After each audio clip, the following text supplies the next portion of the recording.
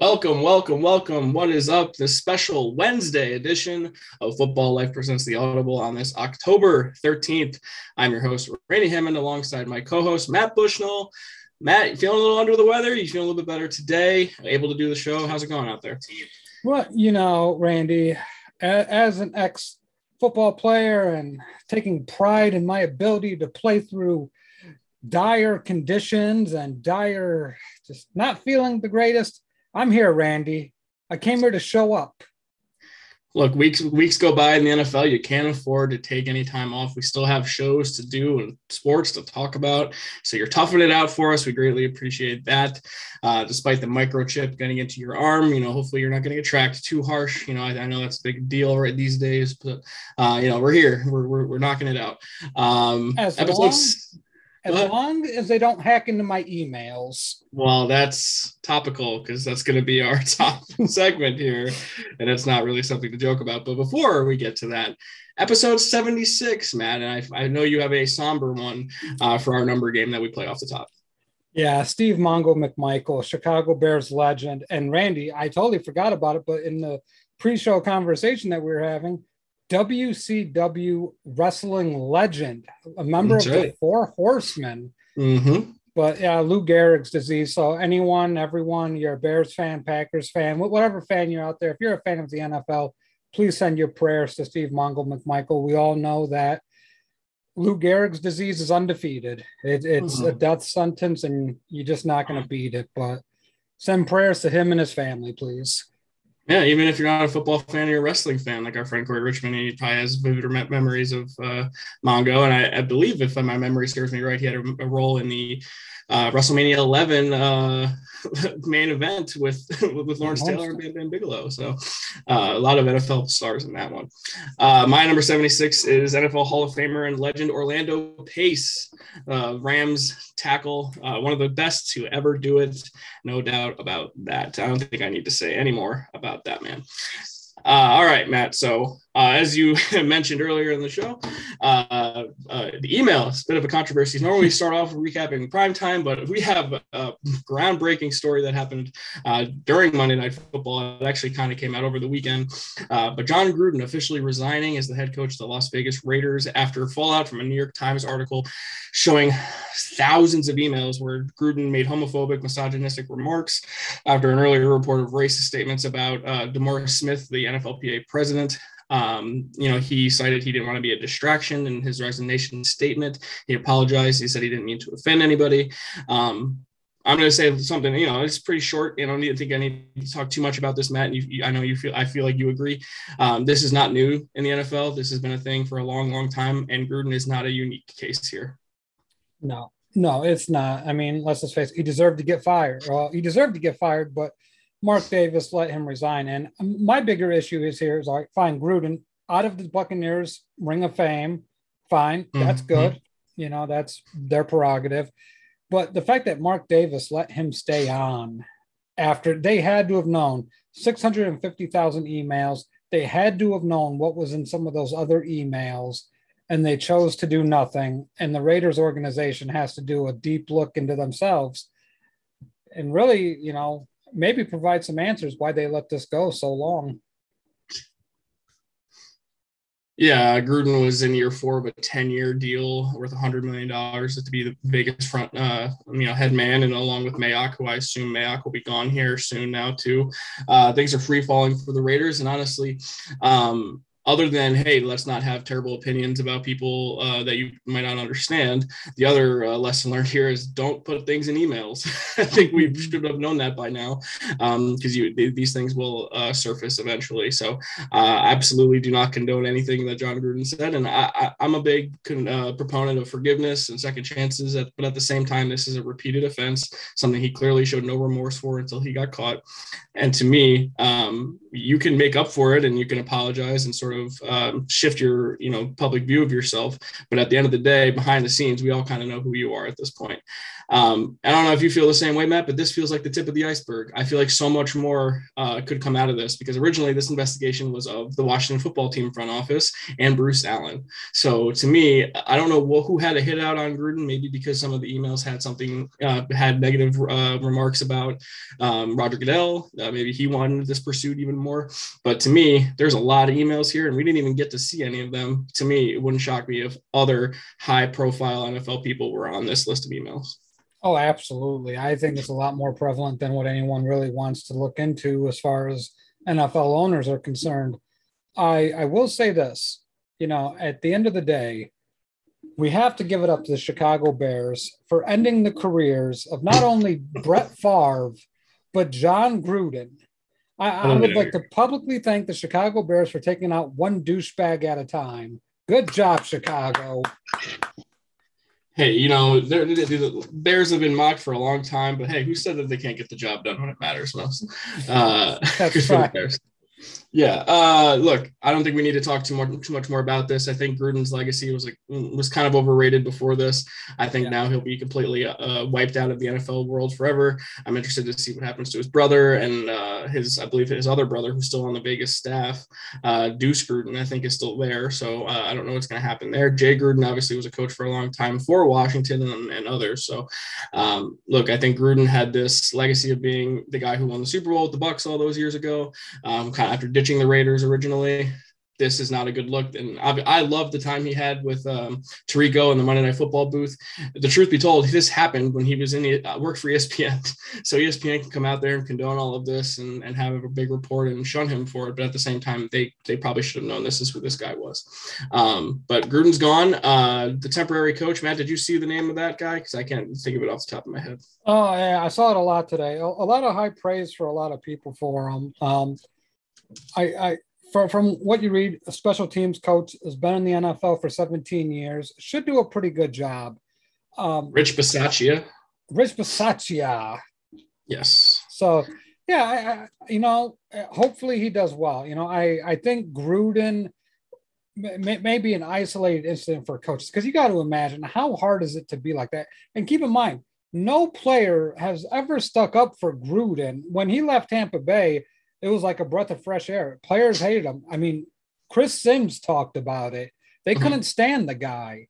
They knew he was a phony. They knew he was a fake. He was two-faced, and he was a bad guy. Keyshawn Johnson, one of the more outspoken guys who said that. So to them, it wasn't a surprise. To us, very much surprising to hear a guy involved with so many different types of people. When you're talking about the NFL, I mean, you'd be foolish to think that, a member of, the gay community wouldn't be playing in the NFL, that, you wouldn't have, all sorts of different minorities, and to feel that way and to say those things in the written word is just appalling. So I'm glad the NFL is done with Jon Gruden. And then the other aspect of this as well, him and Bruce Allen exchanged topless photos of cheerleaders for the Washington football team. Like, this is the kind of thing that led up to this world we live in now, this social justice change, how people are treated who aren't like everybody else. I mean, Gruden is just one example of someone who looks down on people who are different from him, and it's just not okay. And I think Dan Orlovsky said it best, like, football is a game for everybody. And sports in general should be a driver of diversity and equality. It should be something that brings us all together and should level the playing field. It shouldn't matter who you are, where you come from, what you look like. If you're the best, if you're talented, you work hard, you're on the field, and only the best of the best get to that point. And that's what sports should be. And unfortunately, still, it's not the case, though. So don't feel bad for Jon Gruden. I don't feel bad for anyone who has this coming to them, because I know none of us are perfect, but at the end of the day, not all of us have these skeletons in our closet like this. Not all of us are absolute monsters like this. So I'm not saying I've never made a mistake, but at the same time, I don't have any of these things lingering in my past. So I feel confident in saying as much. Yeah. I mean, if you put that in the email word, that's who you are as a person. Like, that just doesn't come out of a moment of frustration or a moment of bad judgment. That speaks a lot towards your character. Yep. And to your point about him being a fraud, the only Super Bowl he ever won was when he ditched the Raiders, knew exactly what their playbook was, and knew the play calling style of what was it, Bo Callahan or Bill Callahan. Yeah, Bill Callahan, and basically knew what was happening before it was happening. So it's not even like Gruden is some mastermind, preparer of men. Like he just knew what was going to happen because of his past. So to me, it's one of the weirder titles because of how he flaked on the Raiders and joined a stacked Bucs team and sort of won a ring that way. So yeah, Gruden's a fraud and obviously a monster now too. And as far as our show concerned, we don't have to worry about him being on the Raiders anymore. And maybe the Raiders can become full blown what they could be now. They can go back to being Autumn Wind is a Raider. Being that legendary franchise they once were. Absolutely. All right. Well, this is the sad part of the show that's over with now, Matt. Let's talk some football. I don't think we need to keep going. I think 10 minutes is probably longer than I wanted to talk about it anyway. But hey, it's a big deal when a coach resigns in the middle of a season. It's a way you have to talk about it. And it wasn't Urban Meyer. Yes. So if you made a bet that Urban Meyer was the first coach gone, I'm sorry. But if you bet on Urban Meyer being the first coach fired, you're still alive there because Gruden was not fired. So you still have a chance. All right. We're going to do our primetime recap, and then we're going to transition into week 6 and do our recaps as we go there. We kind of like that format that we did last week. So let's pick it up at Monday Night Football, the game in which that big announcement happened. And boy, oh boy, did the Colts, if you're a Colts fan, you're absolutely sick with how this game shook out. They were up 22-3, I believe, in the second half. They had a long defensive touchdown called back. Lamar fumbled the ball at the 2-yard line. They scooped it up. Leonard, what's the tackling machine there? Darius Leonard lateraled it to the corner, and he took off and ran all the way back for a touchdown, only for there to be a flag. Huge momentum shift in this game. The Colts end up blowing this game, goes into overtime, and Lamar Jackson had the game of his life, comes down the field and wins the game on a touchdown to Marquise Brown, 31-25. Colts now 1-4. Luckily for them, they're an incredibly winnable division, and the Ravens 4-1 in a competitive division where every win matters. And now the Ravens have had some pretty good wins and won 3 in a row. Matt, watching this game, I don't know what your thoughts were, but I couldn't help but to think the Colts fans, your defense drops like flies, and you really should have won this game going away. Yeah, I don't know how the Colts rebound from. I know you say they're in a very winnable division, and they are. I mean, they're not out of it by any stretch, but Tractor Cito season seems to be in full gear here. Yeah. And now you have to start worrying about making up some of these games. We know Jacksonville's terrible. We know Houston's terrible. Indy's not looking much better. And I'll give them this. It's hard to win when your entire secondary is out.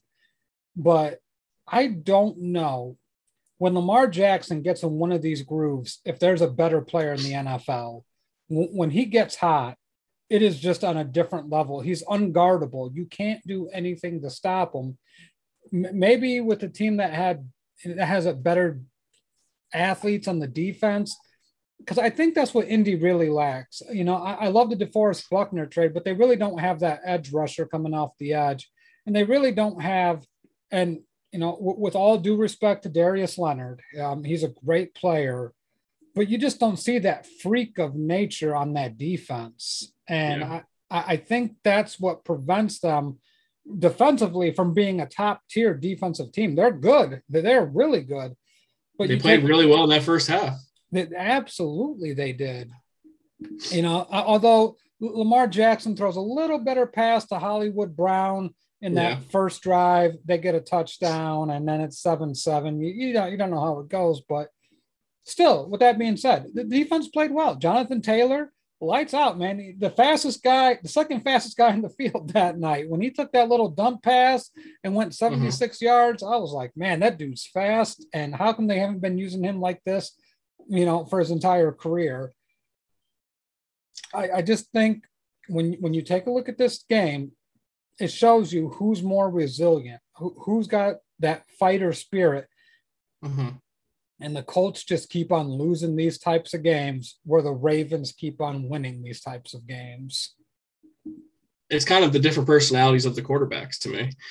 Kuntz played fine in this game, but to me, he's just kind of like a dud. Is he going to inspire the troops and rally them to win this game? I don't know. No. Lamar Jackson played an unbelievable football game here, and he has been unbelievable this year.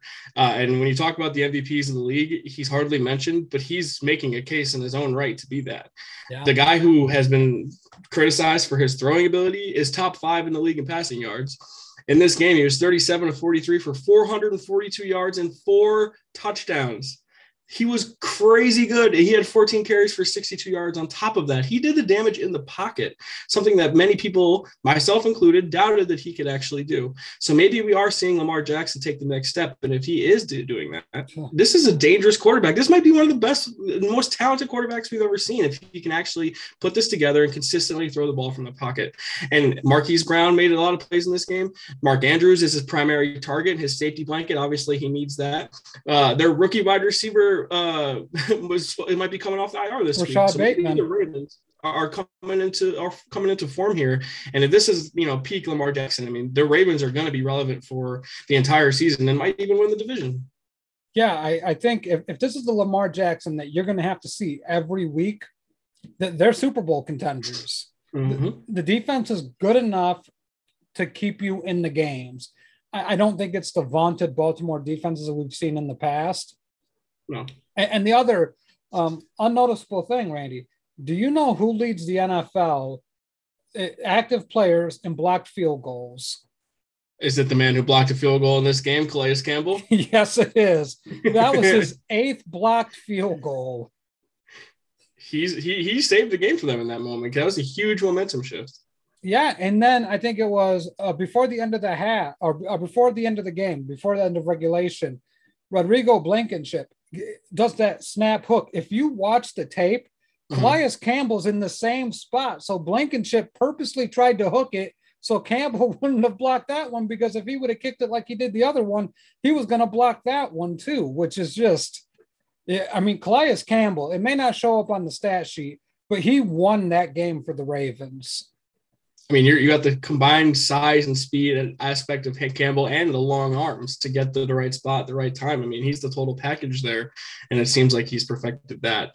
But in this game, other than Lamar Jackson, you're looking at the receiving. Mark Andrews, 11 for 147 and 2 touchdowns, and Marquise Brown, 9 for 125 and 2 touchdowns. I mean, if this 3 guys are going to make plays with the running back injuries this team has had, with Lamar still a threat to rush the ball, maybe we underestimated the Ravens coming into this year, because this team is hard to defend when they're clicking like this. Yeah, I think I had them as a wild card in the AFC playoffs. I'll have to go back and check the tapes. I liked what they had, and I was down on Pittsburgh. I still think Cincinnati has a ways to go. And obviously I think we both thought Cleveland was going to be the class of division, and boy, wait till we get to that game. But overall, a good win for Baltimore. Yeah, an exciting game. I had the Colts getting the 6.5, so I'm happy I still covered that. But I was definitely sweating in the second half there for sure. But if you're a Colts fan, the thing you have to look at when you're a Colts fan, you still have 2 games against the Texans. You still have 2 games against the Jaguars. Overall, pretty soft schedule. So you have to take advantage of those games and hope that the Titans' tough schedule coming up, because they do have games against the Bucs and the Bills and the Chiefs coming up all in a row. This is your chance to get back into the division here if you're the Colts. I think they did some good things. I think the Ravens are a good team, and to be competitive and really have a chance, and probably should have won this game, I still think you should be optimistic about it, as long as those defensive injuries aren't going to linger for too long. All right, Matt, let's move on now to the Sunday night football, in a game that I predicted. I believe I predicted correctly. Maybe I didn't actually go forth and say the Bills were going to win, but I know for sure you were not picking against Patrick Mahomes. I remember that pretty vividly from last week's show. And boy, oh boy, the Bills make a statement on Sunday night football and roll the Chiefs 34-20. And the Chiefs look like a big mess, and the Bills look like a wagon. Yeah, I don't want to speak in hyperboles in this instance, because the Chiefs still have a lot of talent. But man, the Chiefs look like a wounded dog, Randy. It is not looking good for Kansas City right now, because when you take a look at defensively, they cannot stop a nosebleed. everything. You can beat them on the ground. You can beat them in the air. You can do whatever you want to do to them at this point. They're not getting any pressure on the quarterback. The cornerbacks are terrible, just absolutely terrible. I can't stress this enough. Tyrann Mathieu had a great defensive season. Him in a vacuum is really good. Him around that other defense, that defense can't even take advantage of his skill set because of how bad they are. Offensively, we talked about it. You cannot play this type of football and expect to win. You cannot be sloppy with the football. And at some point, and I mentioned this in our group, I love how the physicality is coming back to football, because you take a look at a lot of these top tier teams, that they all share something in common, and that's physicality. The Cardinals are physical on defense at the point of attack, and they do try to run the football. It's a little more physical, but they still got those playmakers. Take a look at the Rams, physical up front. They are going to try to run the football on you. We all know the Bills are very physical with a really talented quarterback that can use his legs. The Chiefs don't have anything to hang their hat on right now. Clyde Edwards-Helaire is going to be out for multiple weeks because of his MCL strain. The Chiefs are in trouble. And in this division, you can't be in trouble. Bills are going to win the AFC East. Just go ahead and mark that down. Bills are in the playoffs. They're not missing it. Did. Yeah. The division's over. Yeah, it's done. It's gone. Etch it in stone. But I think when you look at the Chiefs, playoff chances, they are fading really fast. And Patrick Mahomes and Andy Reid and that offensive line need to get into a room together and find out how you can establish a run game and start imposing your will on these defenses. Because if they don't, they're done. Correction, it's 38-20 Bills. I misspoke on the score earlier, so I apologize about that.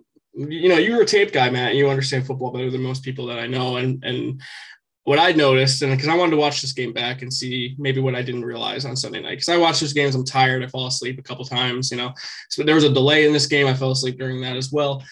I don't know what the percentage is, but the Chiefs face more cover two than any team in the league because they can't run the ball. And it's clearly having an impact on Patrick Mahomes, who threw 2 more interceptions in this game. The Chiefs had 4 turnovers in total. Obviously, one of those interceptions bounced off Tyreek Hill's hands. Nothing you can really do about that. But to me, the best way to get rid of cover two, Matt, is to run the ball. You just said that. I mean, that's the most balanced way is you have to get them the threat that you're going to run the ball. You have to get some linebackers up. You have to make them stack the box and potentially open it up downfield. So in layman's terms, Matt, can you explain to the audience what cover two is and why it's affecting the Chiefs so much at this time? Yeah, essentially cover two is you're going to drop anywhere between 6 and 7 defensive players. So sometimes you'll only rush 4. And the reason why you drop it, you have 2 safeties deep that cut the field in half. So that it takes away the deep throw. At least it should, unless there's a broken assignment on it. And then you have your 2 corners playing the flats, which is the sidelines about anywhere between 5 and 10 yards deep. And then you have your linebackers in a shell and maybe a nickel back and a dime back where they basically cover that middle of the field. So it takes away Kelsey in the middle. It'll take away any crossing routes. It's designed to take those things away. And really, it's testing the opposing team's offense. Are you patient enough where you can do a methodical drive and drive it down the field? And what we see from the Chiefs is Patrick Mahomes is trying to fit it into these windows that get taken away by the cover 2 defense because there's a guy responsible for every zone. And they know the reason why they can drop 6 or drop 7 into coverage because the Chiefs are not a threat to run the football. If you're a football historian, and this hasn't, didn't happen too long ago, but Super Bowl 25 is the most famous cover 2 game I could ever think of. Bill Belichick is defensive coordinator for the Giants. The Bills have a high-powered West Coast offense with Jim Kelly. And basically what Belichick said is, I'm going to make you run the ball with Thurman Thomas the entire time. I'm going to take the quarterback and all your offensive weapons out of it. And they ran the ball well, but ultimately it took away their biggest threats and limited them what they could do offensively. To me, the Chiefs are getting in their own way here. You have to run the ball to beat this cover 2. Once you establish the run and become a real threat with that, teams will stop playing cover 2 on you. Because right now your offensive weapons are pretty thin after Hill and Kelsey. You need Hardman and Robinson and Pringle and all these other guys aren't good enough to get open on their own. You need those other guys to draw so much attention to the point where they're open. And right now with the zone, it's not happening. Yeah, and even if they get Josh Gordon back, I mean, it's not going to prevent the issue with this football team. The issue is still the issue, and it's on two fronts, on the offensive line and the defensive line. Both of those are getting dominated against the Chiefs. The Chiefs cannot stop anybody on defense running the football. You saw that with Buffalo. Buffalo just did whatever the hell they wanted. Offensively, they have a hard enough time protecting Mahomes, let alone generating any push to get a run game going. You know, Josh Gordon, you know, great second chances, but until they decide that they're going to be a more physical football team, this team, and I'm sorry, you don't have to look far. Go to Los Angeles Chargers and listen to what Brandon Staley said. And if you have not heard it, I implore you to go listen to it, because that is what football is all about. Yep.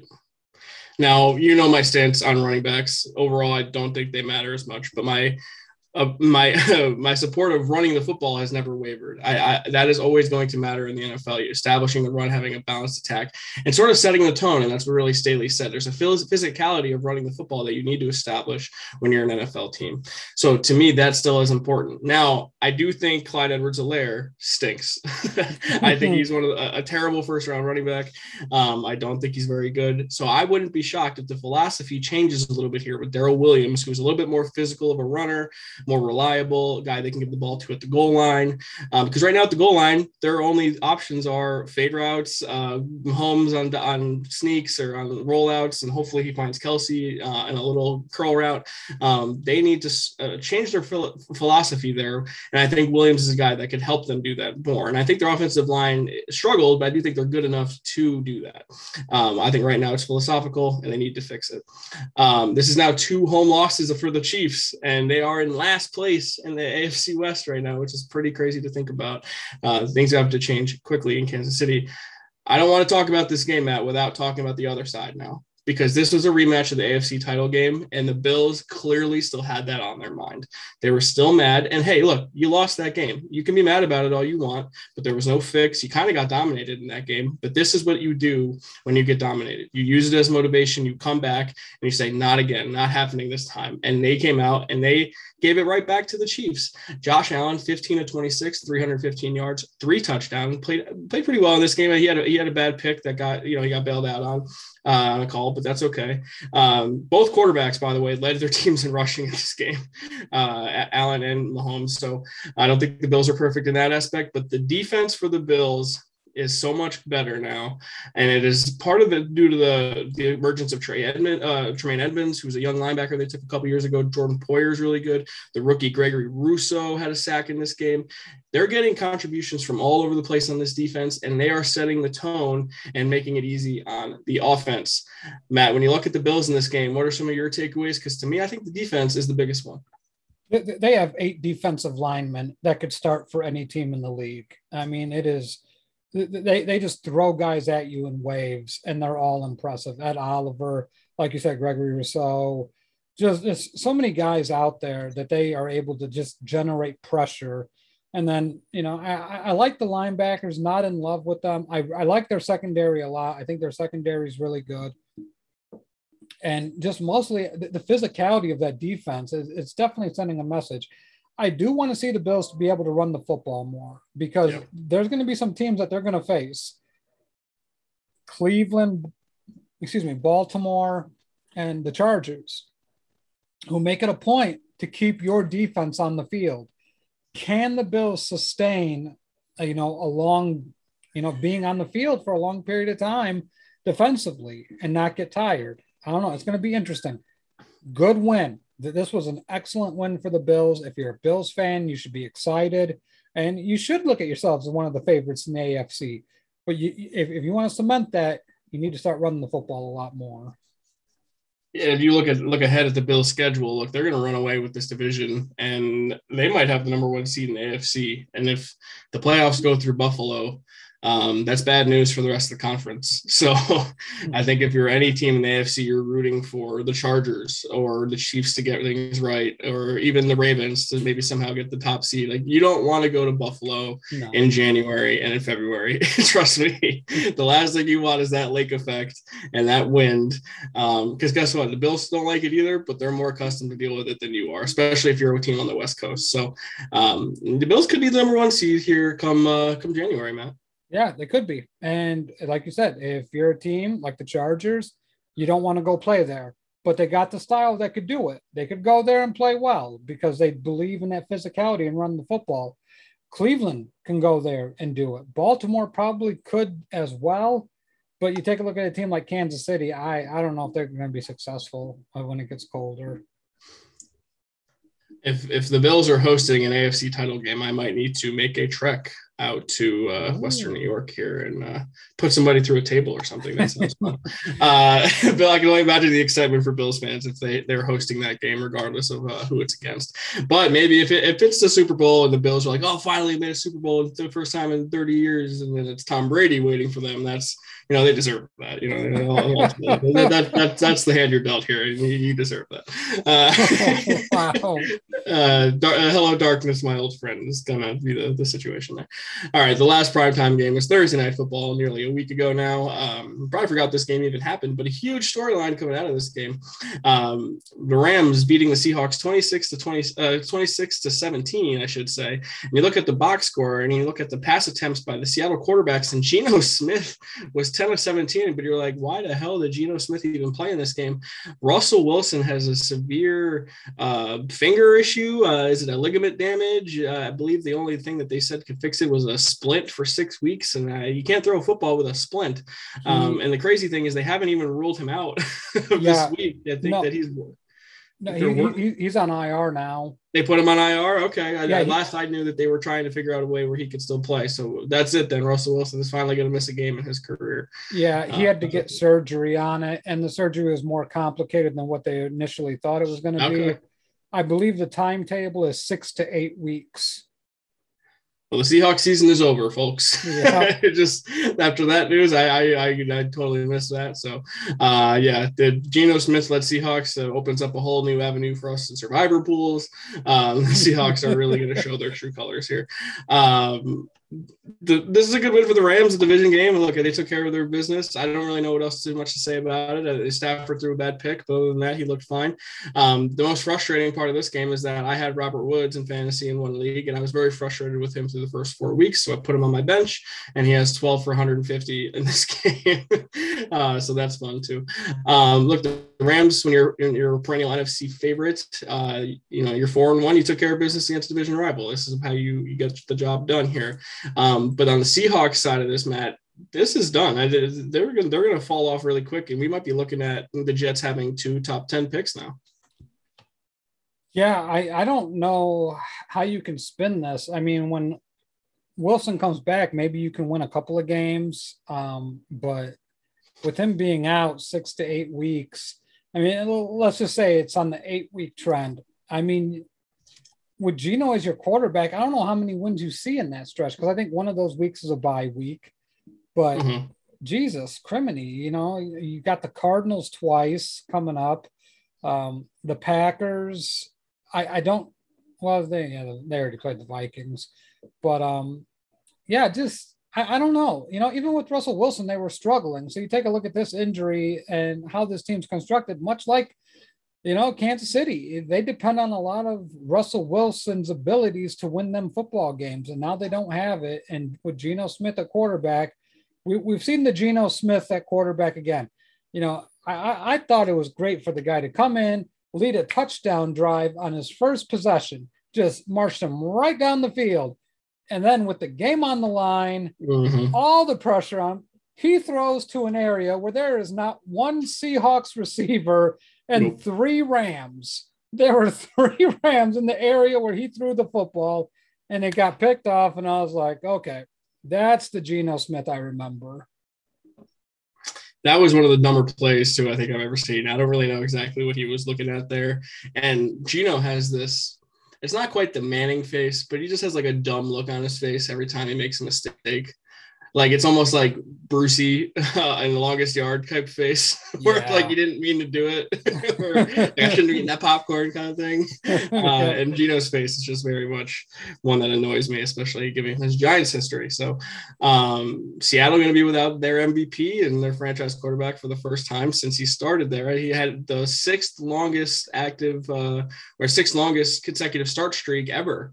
That's pretty impressive for a guy who's pretty mobile and a guy who runs around a ton. So that sucks to see that come to an end for Russ. And they're going to roll out Gino apparently. And the guy they brought in to be his backup, to work out to be his backup, was Blake Bortles. So they're committed to Gino here. I thought for sure this was Cam's opening to get an opportunity, but I think, the league is just kind of moving on from Cam and just staying away at this point, because I felt like this would have been a good chance. But look, I think we all know the Seahawks roster was not the strongest roster in the league, and they were sort of being held together by Russell Wilson. They were only going to go as far as Russell Wilson could take them, and now the wheels are going to completely come off here. And I wonder what the future of Pete Carroll is now too, because if this gets really ugly really fast, which it easily could, I wonder if Pete Carroll's still going to be around for too much longer. USC job's open. You could have a homecoming. Look at that. Right. Yeah, because they love him there. Oh, yeah, clearly. All right. Well, that's the prime time. We're going to transition into a week 6 preview / we're going to talk about how the teams did in the previous week. And I think that's the best way for us to do this and not spend 3 hours on each show. So we're going to start off with Thursday Night Football tomorrow. Normally we do this on Tuesday, but today is Wednesday. And it's an interesting matchup. I actually think it should be a pretty good game, but it's the Bucs traveling to Philly to play the Eagles, who are also coming off of a win. The Bucs coming off of a comfortable win of their own against the Dolphins in the Battle of Florida. And then the Eagles come back on the Panthers. That game was ugly. Sam Darnold threw 3 picks in that game. Jalen Hurts, well, and this is crazy thing about Jalen Hurts, he played one of the worst games I think I've seen from a quarterback in a long time, and yet he still ended up with 25 fantasy points because of his ability to rush, and he still made plays at the end of this game. So the Eagles showed a little bit of resiliency to me in that game. I think the Darnold aspect helped a ton, but if you're 2-3 now and you're right into that second place spot in the NFC East, and Philly on Thursday night it might not be too cold. It's still not that cold in the Northeast right now. So you still have the home field advantage. Maybe you get this Brady in Chicago aspect from last year. I don't know. Maybe I'm reaching here. Maybe the Bucs just roll them. I kind of feel like that's what's going to happen anyway. But overall, I kind of like this matchup here for Thursday Night Football. Yeah, I think it has the potential to be entertaining. I don't know if it will be, because I like the Bucs a lot here. I think they do a lot of things that present a lot of problems defensively for the Eagles. So Jalen Hurts is going to have to throw the football to be successful against this Tampa Bay defense. The Tampa Bay defense currently shuts down the running game of everyone they play.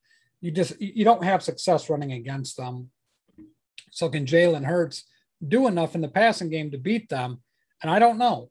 I find it hard pressed if they're going to get in a shootout for them to be able to keep track with Brady. And, for all the accolades that we gave Brian Flores in Miami and everything, we saw Brady go in there and just completely annihilate them. Yeah. And that's without Gronk as well. So one of their bigger weapons. I'm going Tampa here, Randy. I just think it's just too big of a stretch. Even with Sam Darnold. Sam Darnold threw 3 picks? 3 Sunday. Brutal picks. Yeah. Tom Brady's not going to do that. He's not going to give you those gifts. So, give me the Bucs 31 to the Eagles 17. Yeah, it's Eagles plus 6.5. A home dog. I normally would pick the home dog here, but I do think the Bucs are just on another level here. I do like the Bucs to win and cover. So give me the Bucs 31 to the Eagles 23. I think Hurts maybe makes it interesting late, but ultimately it's not enough. All right, you ready to go across the pond again, Matt Bushnell? London is back. It's almost like we couldn't get enough last week, and those poor fans, had to watch the Jets and the Falcons, but they get another just brutal matchup, and this time they welcome in the state of Florida and not the good team. It's the Dolphins at the Jags London version. This is a 1-4 team against an 0-5 team. Boy, oh boy, why did the UK love NFL football so much when this is the kind of crap we send over there? This does happen the return of Tua Tagovailoa, so a little bit of a juice maybe for the Dolphins. And the Jags, I thought, actually played okay last week against the Titans, and I thought they had a real chance to come back and potentially win that game. But I think, you said a bold take you're going to have later in the show. I think this is my bold take. I think there's going to be one less winless team in the NFL after this game. I think the London Jaguars are going to come out and win this game over the Dolphins. I think the Dolphins are in a bad spot. They just got killed. Tua is the game changer. I know that he's probably an upgrade from Jacoby Brissett, but I don't think it's enough. And the Dolphins defense is not as good as I expected it to be. I expect maybe Urban Meyer to get his guys going and Lawrence to get on the same page and steal one and get on the board here across the pond. Matt, what do you think of this Battle of Florida in the UK? Well, my guy Phil agrees with you that the Jags are going to get their first win, but not so fast, my friends. Okay, Lee Corso. Got some bad news for you guys. The Dolphins with Brian Flores and the return of Tua, and I'm not going to try to pronounce his last name, Tagovailoa. But yes, the Dolphins win here. I think they win rather easily. This is the week that I had marked in red that this will be Urban Meyer's last game as the Jaguars head coach. I think it's going to get bad. I think Shad Khan is going to be really frustrated that they're going to get embarrassed in his place where he wants to have a football team in London. So give me the Dolphins 20 to the Jaguars 6. I think that's the part I'm nervous about the most is just Flores being such a better coach than Urban Meyer is. So despite my liking of the Jags and their talent level over the Dolphins, there's this glaring Urban Meyer thinks every team he plays is Alabama and just gets PTSD of coaching in the college football playoffs again. All right, and pick them. The Jags are favored by 3.5, are getting 3.5, I should say. I like that. I like them to win this game. I think it'll be ugly because all these London games are just ugly messes of games. I think the Jags win 23-20 on a late field goal. And I love what London does. They get so animated about the kicks. They don't care about anything else, but when they kick the ball, they go nuts. they kick it out of the end zone. It's a touchback and they cheer. Like, yeah, good job kicking the ball far. Like it's just funny. I don't know. It's just a different kind of fan, but it's cool. I'm glad to wake up again and have football on TV Sunday morning. All right. Let's go to the early slate of games. This is the 1:00 games on the East Coast. And I'm going to get this one right out of the way early. I don't want to talk about the Giants, but here we are. It's the Rams traveling to New Jersey to play at MetLife Stadium. And we talked about the Rams already, so I don't need to touch on that anymore. The Giants played a brutal game against the Cowboys for a number of different reasons. Number one, they lost 44-20 against the hated rival, so that's not ideal. In the process, Daniel Jones got knocked out of the game with concussion. Saquon Barkley stepped on a defender's foot and rolled his ankle and now has a low ankle sprain and is going to be out, I believe, 4 to 6 weeks. Kenny Golladay left this game with a knee sprain. He's expected to miss a couple weeks as well. Kadarius Toney, the bright spot for the Giants in this game, had 10 catches for 176 yards and got ejected because he punched a guy's helmet like an idiot. So that's fun. The Giants completely embarrassed themselves on national television. You were right to criticize the decision to put them on as the America's Game of the Week. So congratulations on that. The Giants are an absolute dumpster fire of an organization. I've been saying this for years. I know, Randy, you're too negative about the Giants. No, they have shown you this is who they are. I know injuries happen, but they've happened every single year, and Dave Gettleman has not put together a roster that can withstand those type of injuries. So there's a potential on Sunday that Aaron Donald is coming at Mike Glennon and Devontae Booker with their number one receiver being Kadarius Toney and their number two receiver being Evan Ingram. So this is going to get ugly. This game is survivor pick all over it. The Rams are going to absolutely destroy the Giants in this game. Today came out, Joe Judge says that Daniel Jones is on track to play. So he's in concussion protocol at the moment. So we probably won't get Mike Glennon. But that doesn't change my mind here. Daniel Jones is not beating the Rams. Daniel Jones splits at home also way worse than they are on the road. I don't understand what the deal is with that, but nonetheless, I think the Rams absolutely roll the Giants here. Plus, they have 10 days to prepare, so that helps too. Matt, you look at this matchup, and I assume you don't feel any differently. No, I don't. I think the Giants are one of the, if not the worst team, one of the worst teams in the NFL. I can't, usually I take a look at teams this way, Randy. If it's close, I want to see who's got the best player on the field. I think you could name about 7 to 8 Rams before you would even think about mentioning a Giant. Yep. And it might be more than that. It might be 11 deep for the Rams that you would take before any Giant player. Yep. And now you have Aaron Donald, Leonard Floyd, and those guys. Jalen Ramsey. Yeah, I mean, it's a lot. Defensively, they're really good, and they don't make careless mistakes very often. Offensively, they're going to come at you with a running game, a power running game. They're not afraid to run the football, and they're going to use a lot of play action. And Matthew Stafford has a laser arm. The only way the Rams don't get to 40 points is if there's some inclement weather that is just preventing the ball from flying in the air. Because I'm going Rams 41 to the Giants 17. And 17 is generous in my book. Let's see the weather around that area for Sunday. Looks sunny and 63. So, yeah, they should be fine. It would be a cold day in Los Angeles, but overall, it's a fine day in the Meadowlands. So, look, I think this game's going to get over early here. I have them in Survivor. I already made my pick. It's only Wednesday, but I already submitted it. I'm going with the Rams here.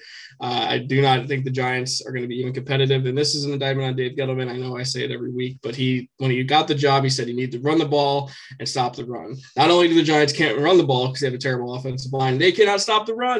The Cowboys ran for over 200 yards against them. Like Zeke and Tony Pollard did everything they wanted against them, and it wasn't even close.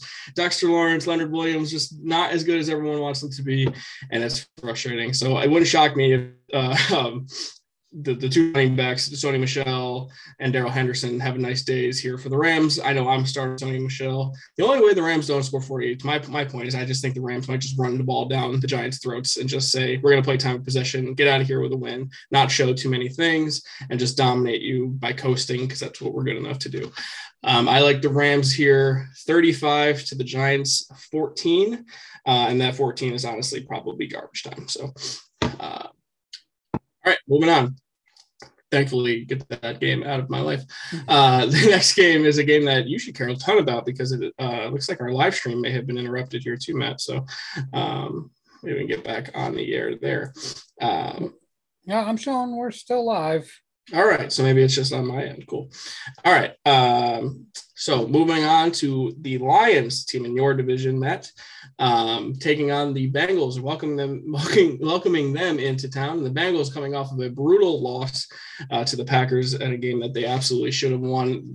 Evan McPherson missed 3 field goals at the end of the fourth quarter and overtime when the game was tied at 22. And then Mason Crosby also missed 3 field goals, could have won the game for the Packers, and eventually hitting the game-winning field goal in overtime. So the Bengals are 3-2, easily could be 4-1, but they're not.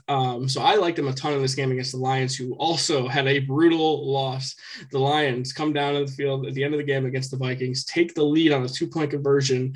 I love that about the Dan Campbell experience, is that he didn't go down there and he didn't want to tie the game. He went down there to win the game. I love that aspect of it. You're already winless, nothing to lose.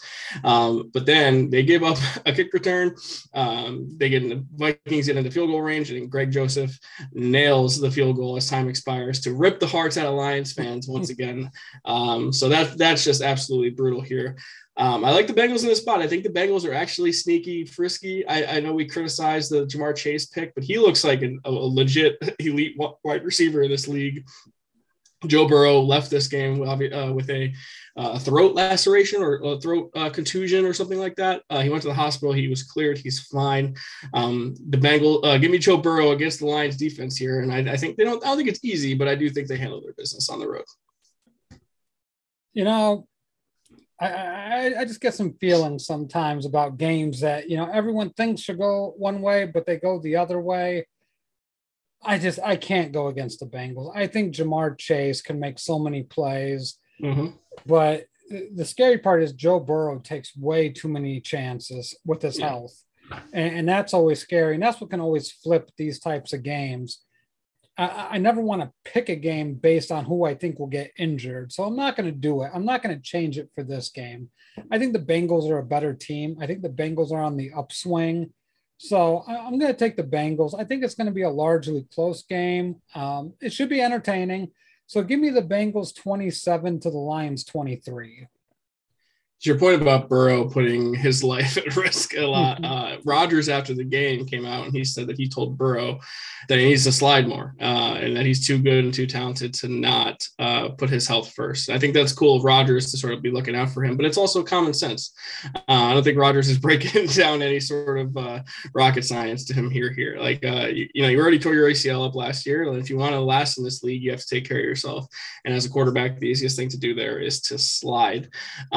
The Lions, I don't know what it is about Dan Campbell. I kind of thought he was too gimmicky and too old school, but he came out after the game and was crying, saying how hard his guys fought for a win. I don't know if I like that or not, but clearly his guys fight for him. I think that's, cool. I obviously, I think whatever he's doing works in that aspect of it.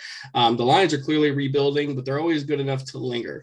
I don't think they're, capable of winning too many games in this game. They're 3.5 point dogs at home.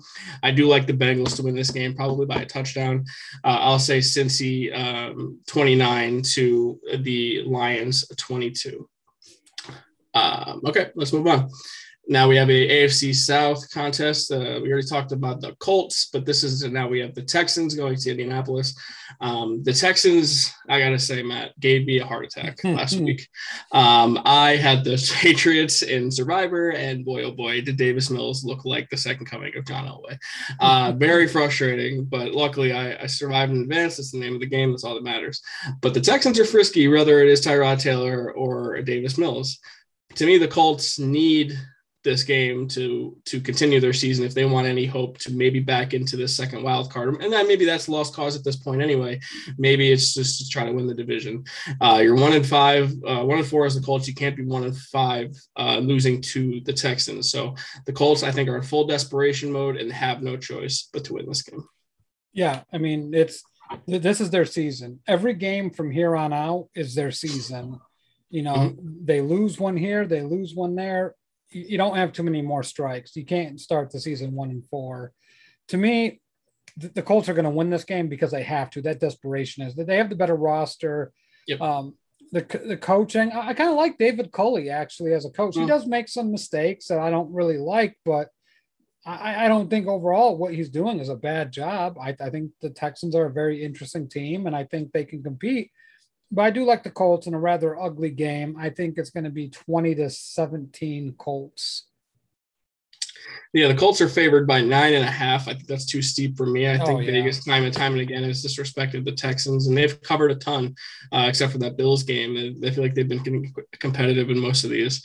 I do like the Colts. I think they get the win 26-20 in this game. And, the Colts fans could say, what if they could have held on in that Ravens game?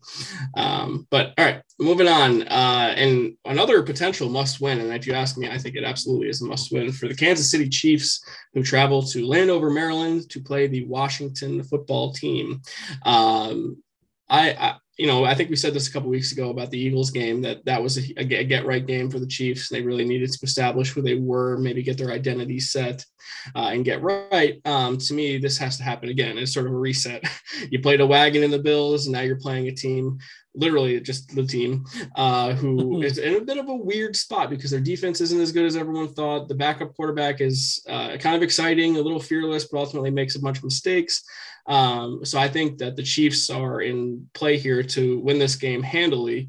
But I feel like this is a game that they should reevaluate their philosophy and maybe establish the run more than they should have. And I said that earlier about Darrell Williams. I expect him to have a big game here, and I expect the Chiefs to get back on their feet to 500 against the Washington football team.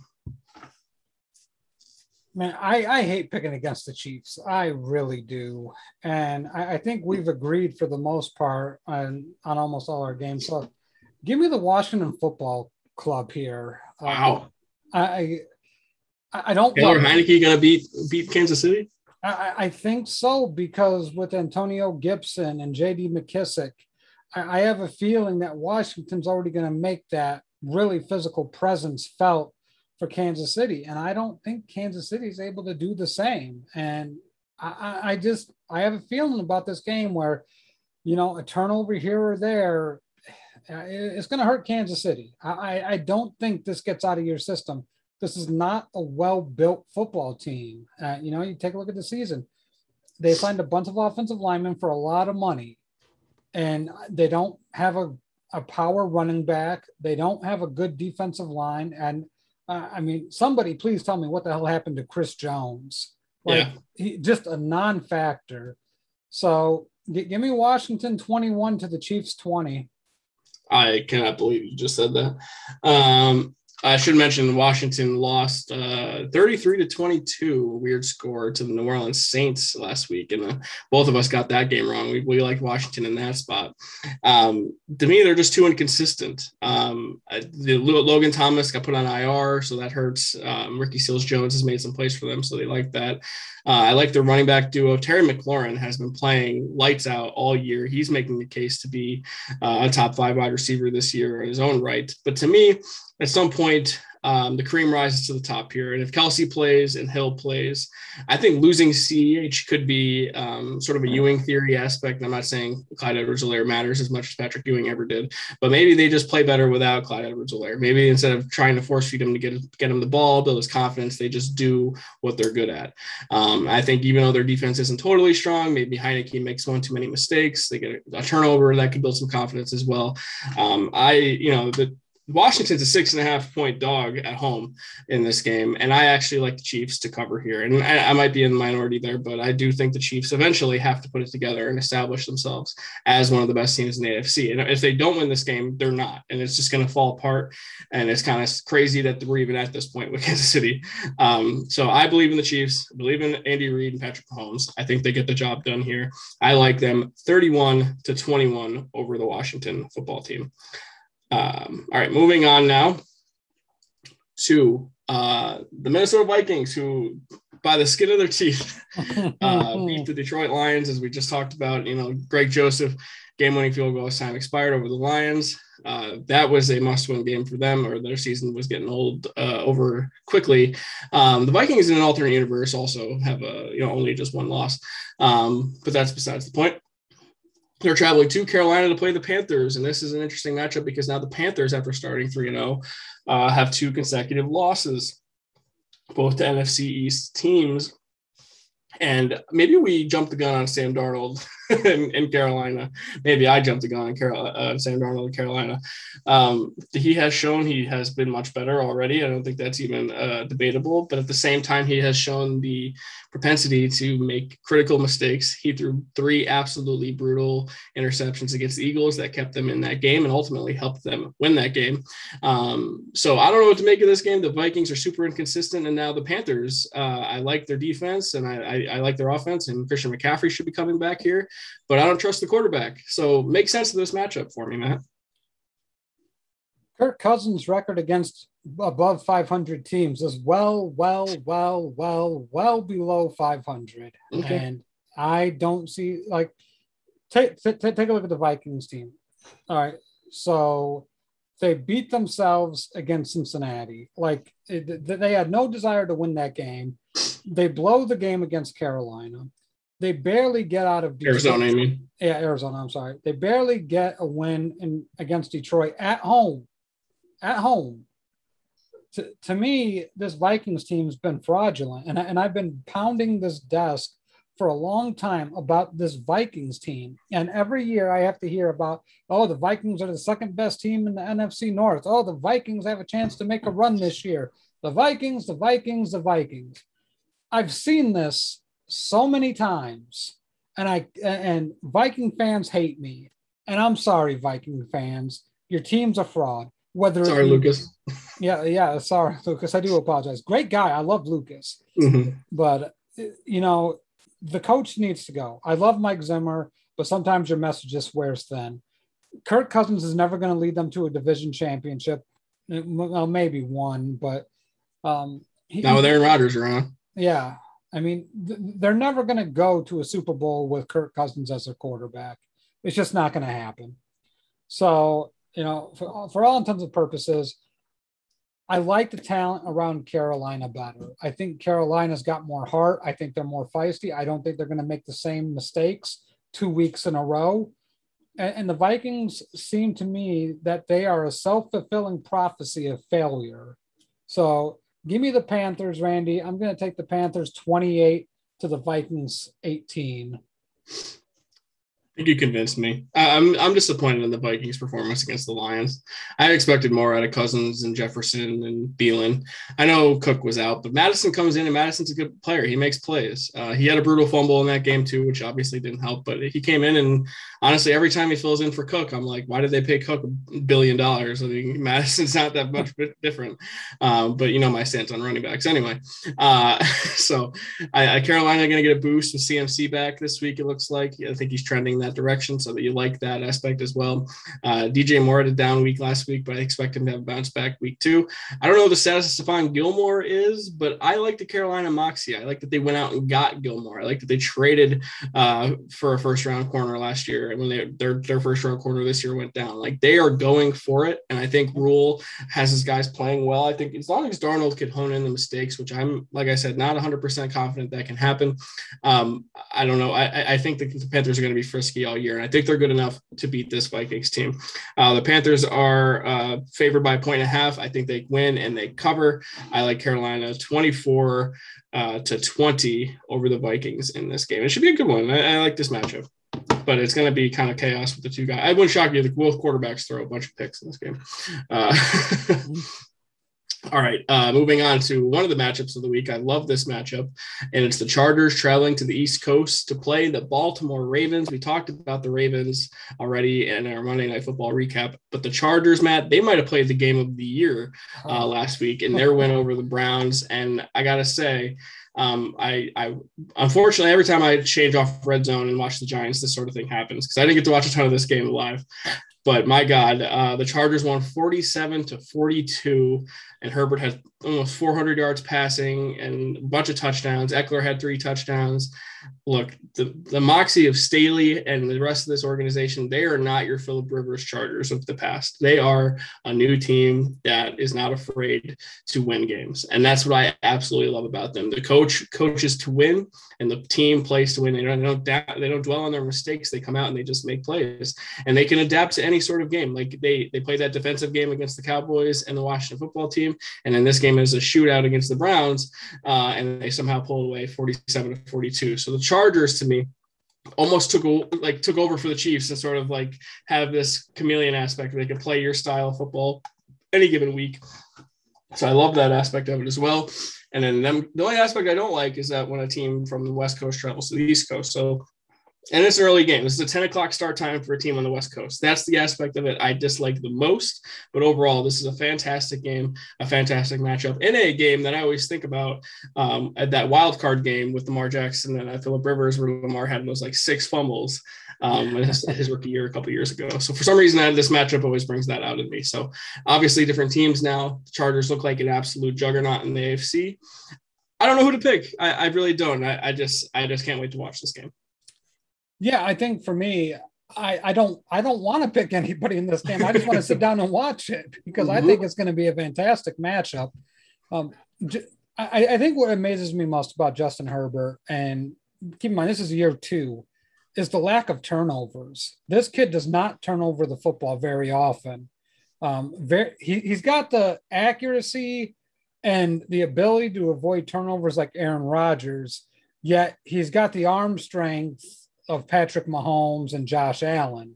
It's really a unique skill set. And I mean, he's fast, he can run, he does a lot of things really well.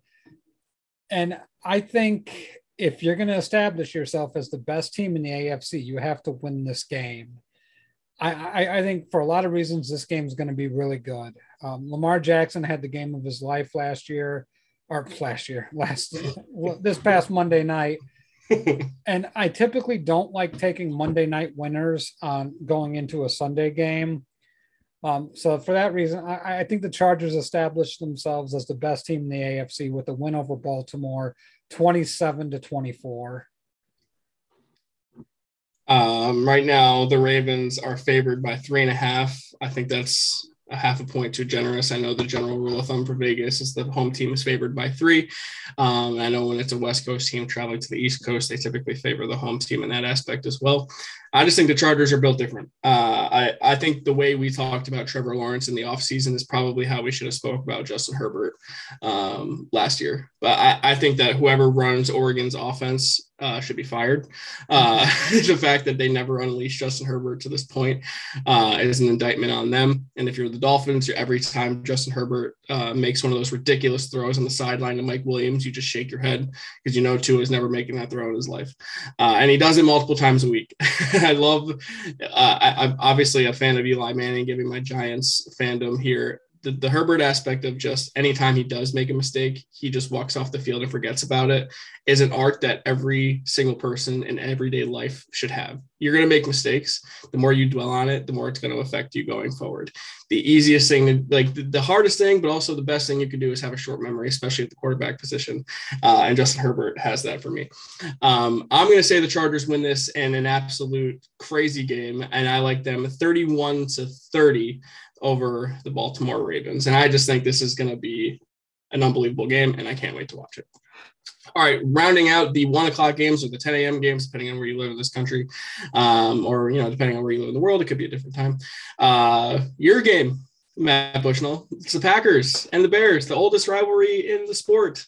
If you want to call it a rivalry, it's been a buzzword for us in our group chat. Yes. The Aaron Rodgers historically has owned the Bears for a long time. I don't need to explain that to you. But this is a new era of Bears football. This is Justin Fields, baby. This is it's a new day. Yes, it is. The Packers are coming off of a nice win over the Bengals. Obviously, Mason Crosby forgot how to kick field goals for about an hour there, but they eventually came away with the win. And the Bears got a big win over the Vegas Raiders, and we briefly touched on them ending the Gruden era. But the defense played really well. I didn't get to watch a ton of Fields, Matt. I'm sure you'll break that down though. But both these teams coming off of wins, and I believe you believe it is a new era, especially for the Bears here. Yes, it is. Yes, it is. All right. With all the shenanigans aside, the Bears played an impressive game against the Raiders. Justin Fields didn't play great. He didn't play bad. He makes, 2 really, really good throws in the fourth quarter to extend drives, and to burn the clock. His touchdown pass to Jesper Horsted was really nice, just like elite level type of throws. And I think with Justin Fields, you just want to get to the point where you see growth every week. And you're seeing that from the kid. I mean, he has been unreal as far as growth goes. And the defense, ever since he took over, this defense has taken it to another level. And I'm not sure if you believe in energy, Randy, or if a guy can come in and just change the entire attitude of a team. But that's what it kind of feels like what Justin Fields did. The Bears defense with Andy Dalton kind of seemed like, it's Andy, so we're probably not going to win today. So let's just go out there and try hard. But with Justin Fields, they stepped it up a notch. And you could see that, against the Browns until they got tired. They really struggled once they got tired. But that first half against the Browns, they got a lot of pressure on Baker Mayfield. Then against the Lions, they got to Jared Goff quite a bit. Against Derek Carr, you see that they rattled him. So for a team that leads the NFL in sacks, going against one of the best quarterbacks to avoid sacks in the history of the NFL and Aaron Rodgers, it's really going to be fascinating. It's almost kind of like we've been here before, with a Bears defense being, better than the Packers defense going against the Packers' strength in their offense. To me, I just get the feeling this is going to be an ugly game for a lot of different reasons. But there's energy to this young buck, Randy. And gosh darn it, I'm taking the Chicago Bears over the Green Bay Packers. Go Bears! I knew it was coming, and of course it still happens. By the way, can you say the name of the guy who caught Justin Fields' first touchdown pass again? Jesper Horsted. Who the hell is that? He is their either their third or fourth tight end. That if Justin Fields goes on to have like a remarkable Russell Wilson type career here, the trivia question of who caught Justin Fields' first touchdown is going to be that, and no one's going to know the freaking answer. So good for that guy. He'll be a trivia stumper for the rest of time. The Bears are getting 4.5 points at home here. I just think the Aaron Rodgers reign is going to reign supreme here at home. I'm so sorry, Matt, to do this to you, but I do think the Packers win, and I think they cover. And I like that. I like the way the Bears defense is playing, and I think the way the Packers are weird because I think they can match it because I don't think the Bears offense is good enough to, totally expose their defensive issues. So I think this is an ugly game, like you said, but I like I trust Rodgers and I trust Davante Adams and Aaron Jones and the rest of the gang to get the job done ultimately. And it's going to come down to if Fields makes a couple mistakes, it's probably going to come back to haunt him as well. And I don't trust Matt Nagy in this game either because, it's Matt Nagy. So Matt Nagy's not calling plays anymore, Buckaroo. It is. But he still makes decisions. Ultimately, he's still on the sideline. So he's a fine head coach. I hate Matt Nagy, the offensive coordinator. If Matt Nagy's the offensive coordinator, fire his ass today. So Bill Lazor's calling plays for the Bears, right? Yes, Bill Lazor's calling plays for the Bears. All right, so that's optimistic, I guess. I think the Bears are competitive in this game. They might even have a lead for a little while in this game, but I think the Packers win 23-17. Unfortunately, until Aaron Rodgers is gone, you'll probably have to live with the Packers just being a bane of your existence, Matt Bushnell. Oh, no, my friend. Well, maybe for the rest of this year, because I think we both know Aaron Rodgers is gone after this year. But yeah. I didn't give you the score. The Bears 26 to the Packers 24. All right. I feel like there has to be a defensive touchdown in there for the Bears to get to that point. Absolutely. There's always a defensive touchdown. Okay. All right, here. Let's go to the late games on the slate on Sunday. And this is a hell of a matchup as well. This is the only remaining undefeated team in the NFL, the Arizona Cardinals at 5-0, traveling to Cleveland to play the Browns. We talked about the Browns. Look, they were in a shootout and, they've scored 42 points, somehow managed to lose. We talked so much about their defense. I think that was just a weird game where both offenses were clicking at a high level. I think game flow matters a ton when it comes to that. So I don't know, maybe that's just a game you throw out the window and it's not an indictment on the defense as a whole.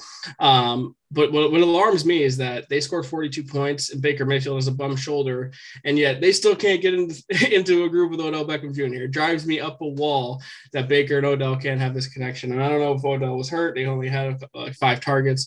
He only had 2 for 20 overall. So that drives me crazy as someone who was totally invested in the future of OBJ. Wouldn't shock me if they traded him before the deadline, considering how much money they owe him. And if they're not going to utilize him, I know he opens up a ton of things. I know that if you watch the Higgins touchdown, Odell was getting double teamed, and it did help Higgins on that play. But the Baker-Odell connection, when he physically throws him the ball, it's ugly. I don't understand what the deal is there.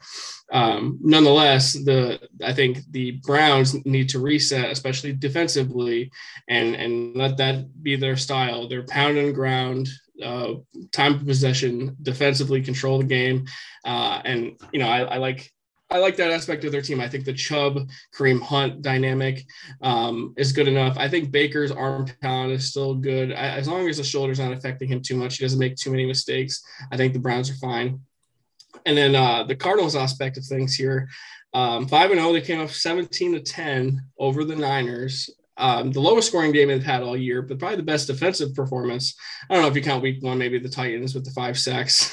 That might help too.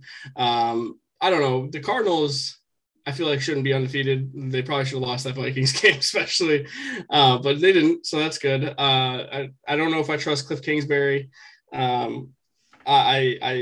That's the big thing with the Cardinals for me, as I know they're undefeated and I know they've looked really good in spurts, but I don't trust the head coach. I trust the Browns more, and I like them at home and being favored by 2.5. What do you make of this game?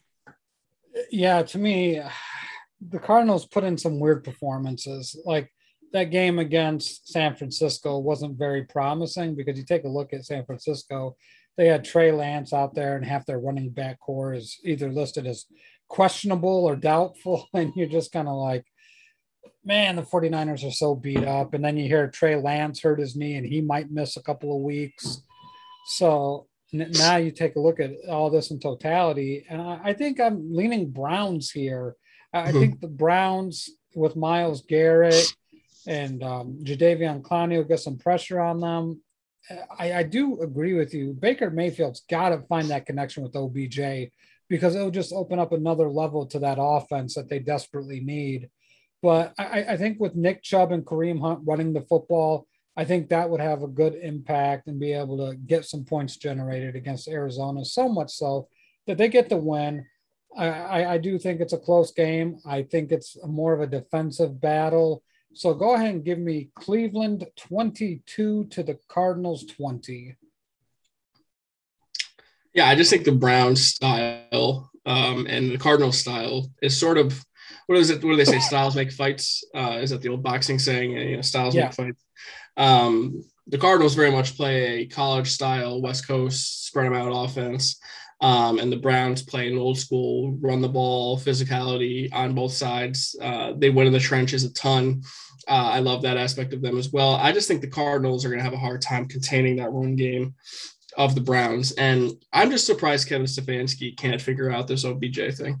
I trusted him to do that, and he hasn't to this point. So maybe it's just not going to happen. But as long as the Browns continue to win games, ultimately, wide receivers and running backs are luxury positions. And, they have all the other pieces in place. I do like the defense at home. I think they figure out.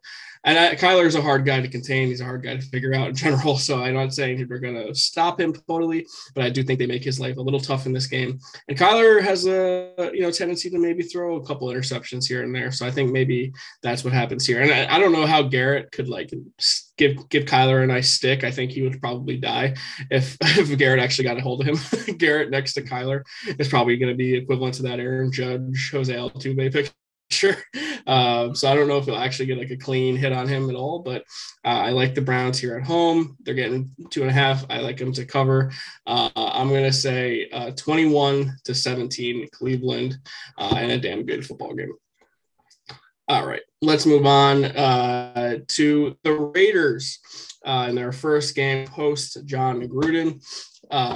They're taking on the Broncos, who we already talked about the Raiders.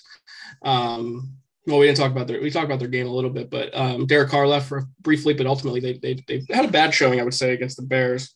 And you could touch more on that, Matt, because I didn't get to watch a ton of that game. But the Broncos, I was all over it. I did not like the matchup against the Steelers in Pittsburgh. Teddy did come back, but ultimately when you have TJ Watt back at home, the Steelers are going to be a tough out. I know that they're bad offensively, but you got good Big Ben in that game. The offensive playmakers played well. And the Broncos looked like a team that is starting to play good teams. And that's unfortunate because we really liked their 3-0 start and we really liked them coming into the year. But that said, I like the Broncos in this spot. I think the Raiders are in disarray as an organization. And I think their players are in a bad spot as well to overcome that sort of thing. So Vic Fangio, I think he's going to have a get right here. I think the Broncos are going to be looking at 4-2 after this game. And the Raiders are just looking like they're a freaking mess this year. Yeah, to me, with the Raiders against the Bears, it just really came down to the Bears dominated them up front on both sides of the football. And we talked about the physicality portion of it. When you impose your will on another team and they cannot answer, it takes its toll. And the Bears ran for over 150 yards on those Las Vegas Raiders. And I can imagine the Broncos are going to take that same kind of philosophy and try to get the Carr and run the football down their throats. So I agree. I think this spells a Broncos win. I think the Raiders are just, it's tough to see this team because you want to believe in the 3-0 start, but this is always kind of the Raiders' MO. They start off hot, then they just start sucking for whatever reason. So to me, give me the Broncos 24 to the Raiders 10. Yeah, the Broncos are 3.5-point favorites at home. Anytime you have a team with major distractions and major turmoil midseason, I typically try to stay away from them. The leadership is not there with the Raiders right now, and Mark Davis is not the right guy to sort of rally the troops here. I don't know anything about the interim coach, but he's in a terrible spot. I think the Broncos' stability is enough here to get the job done in this divisional matchup. I like Denver 28 to the Raiders 20 at Mile High.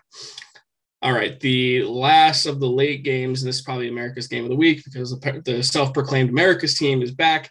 They're going to get every one of these slots because the freaking Cowboys, as much as it pains me, are a good football team. Dak Prescott coming back from his shoulder looks really good. Amari Cooper, CeeDee Lamb duo looks really good as well. Plus, you add the Zeke, Tony Pollard dynamic. They are, I don't know if they're the most balanced offense in the league, but if they're not, I don't know who's better than them because they run the ball really well. They throw the ball really well. And they play defense just good enough to not blow the games for them. And that is a dangerous thing because when you have a good offense, all you hope for is an average defense, and then your offense can take care of the rest. So Dallas is looking like a complete team and a legit contender in the NFC. They handled their business against the Giants. I think the Giants lingered a little longer than people expected, but ultimately Dallas pulled away. Trevon Diggs added another interception to his streak. He has been unbelievable. And overall, the Cowboys defense pressured the Giants time and time again, whether it was Daniel Jones or Mike Glennon. On the flip side, the Patriots, I don't want to be dramatic, Matt, but they're dead.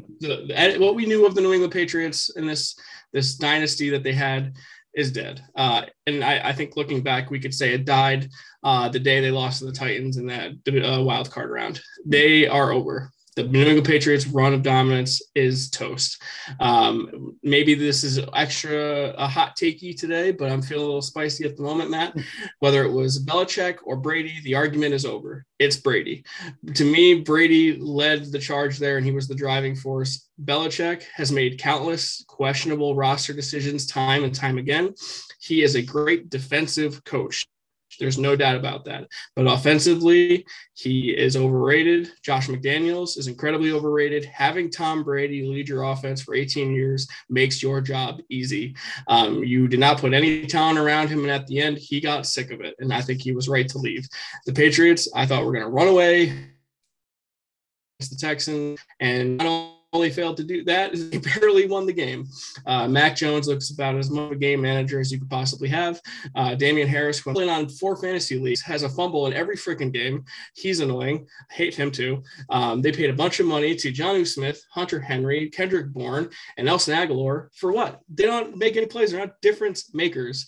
The Patriots are incredibly frustrating to me. They're done. The Cowboys are going to roll the Patriots here. I love the Cowboys in this spot. And I'm sorry, Patriots fans, it's over. The Bills are the new you have to watch the Bills do what you did to them for 2 decades. And I don't want to say this is the Patriots eulogy because I think I said a couple years ago it was then, but looking back, hindsight 2020, the Patriots are dead. Yeah, I think you take a look at a lot of things, and Diggs for the Cowboys has more interceptions than 16 teams. Yep. Which is just crazy. The Cowboys, look, I love these Cowboys. I go back to physical football, Randy, imposing your will. They will run the football down your throat until you puke, and then they'll run it down some more so you puke some more. And then, oh, by the way, they're going to hit you with that play action. CeeDee Lamb's going to burn you for 70 yards. This team's reminding me a lot of those early 90s Cowboys teams. You shut your mouth. I am sorry here, but you take a look at what they can do. They're opportunistic defensively. They can get to the passer. And, oh, by the way, they have a stud running back, and they can run killer play action, much like Alvin Harper and Michael Irvin. To me, this Dallas Cowboys team has it all. I think they're the second best team in the NFC. Right now, if you ask me, the second best. Only team better than them is the Tampa Bay Tomineers. So, and they almost beat them in Tampa Bay too. So don't forget that. So this Dallas team is a good football team. I love what they do. I love Zeke. I love CeeDee Lamb. I love Amari Cooper. I love Michael Gallup. Their tight end position is good. I like their tight end position.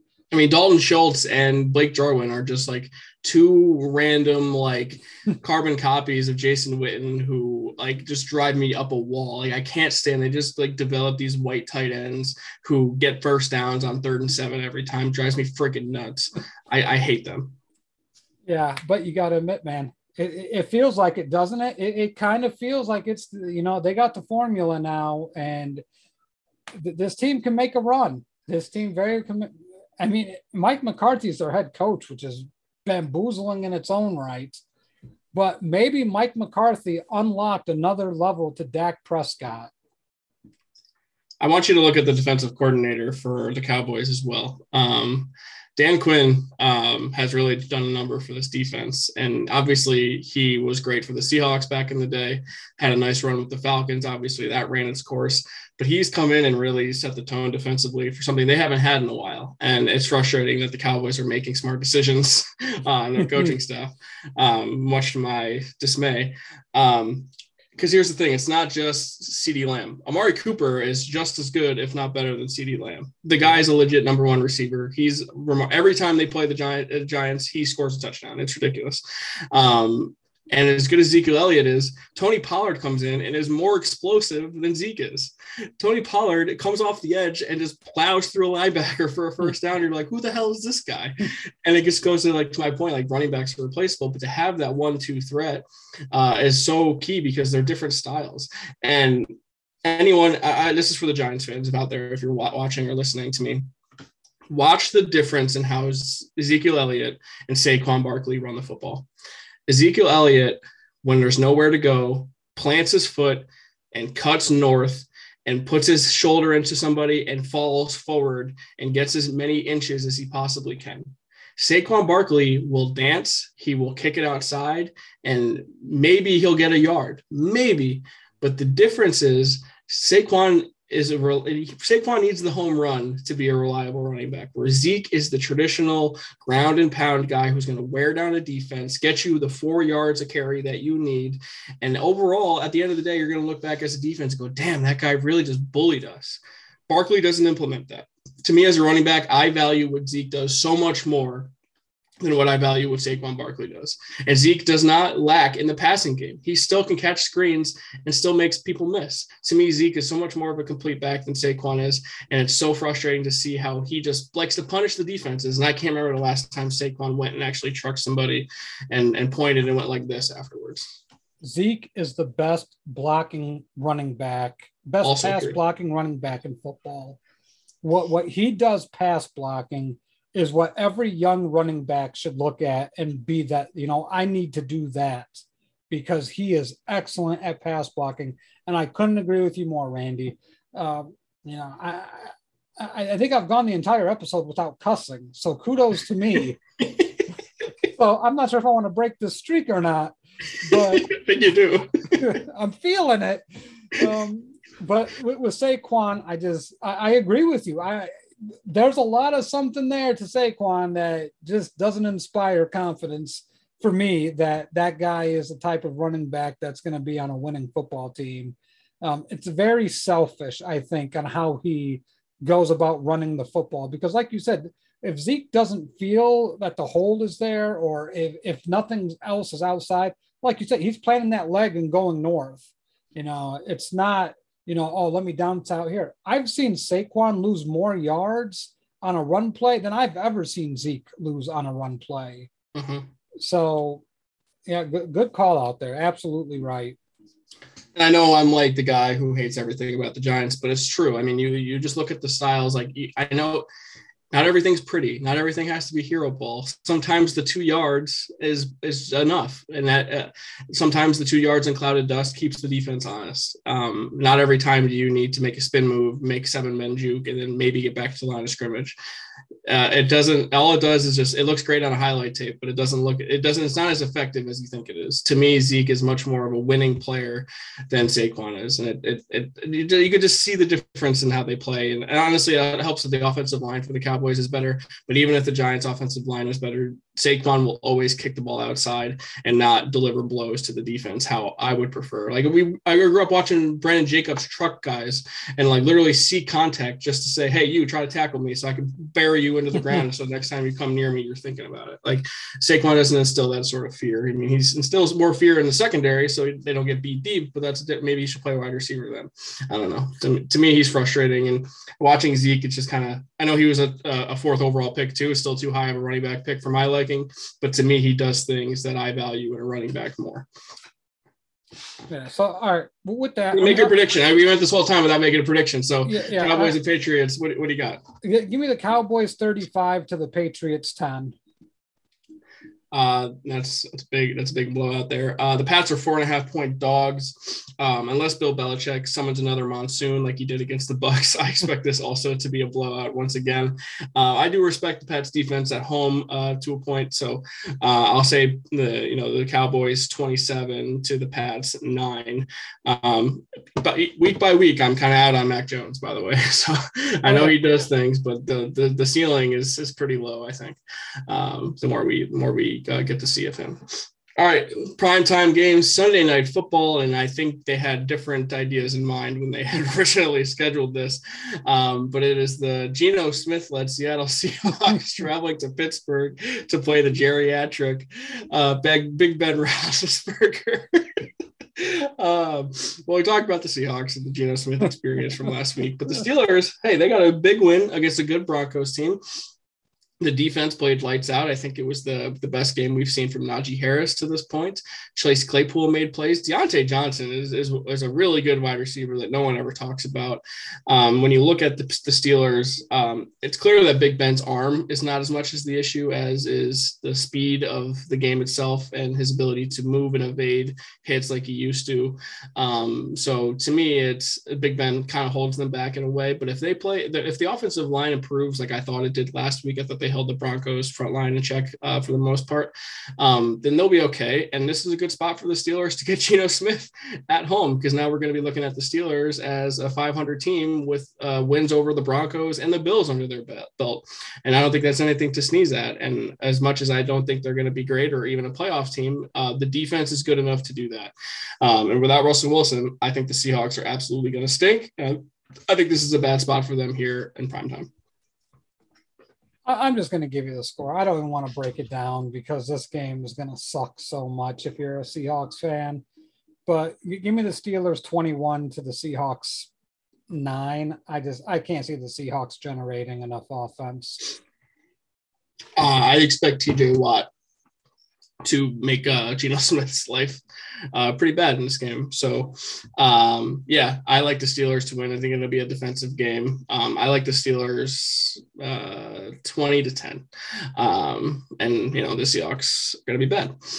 All right. Now, Monday Night Football, this is going to be an opposite of that game, I think. And as much as I don't care for the Titans, I do think they're capable of putting up points. And the Buffalo Bills, no one circles the wagons like them, and they are an absolute wagon in their own right. I think Barstool, Big Cat, the guy who hosts Part of My Take, says the best. Every time the Bills score, he says the Bills are a wagon, and I love that phrase for them. It's appropriate given the Chris Berman saying.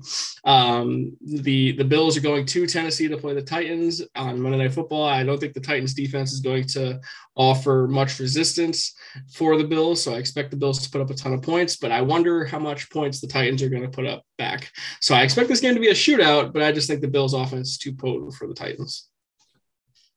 Yeah, I like the Bills here a lot, just because I think the Bills are going to really want to establish themselves in their own right as the best team in the AFC. Tennessee, defensively, they can get beat in a lot of different ways. And what I saw from Josh Allen this past weekend, I think Josh Allen will be more than happy to oblige the Tennessee Titans defense giving up a bunch of points and yards. So to me, I think Derrick Henry should have a good game. And I think Josh Allen should have a good game. But give me the Buffalo Bills 31 to the Tennessee Titans 28. I worry about game script for Derrick Henry in this game, because if Buffalo shoots out to a 2-score lead early, it could kind of take Derrick Henry out of it. But I will say Henry's passing volume has gone up a ton this year, comparatively speaking to years past. So maybe that doesn't eliminate him completely, but Julio practiced this week. He should be back. To have him and A.J. Brown back will be nice for the Titans. I expect a shootout, a full-blown shootout. I know the Bills' defense has been good to this point, but I think the Titans are capable of scoring a bunch too. So I like the Bills 45 to the Titans 35, and an exciting shootout on Monday Night Football. Bang, bang, down in Tennessee. Give me those fantasy points for Julio.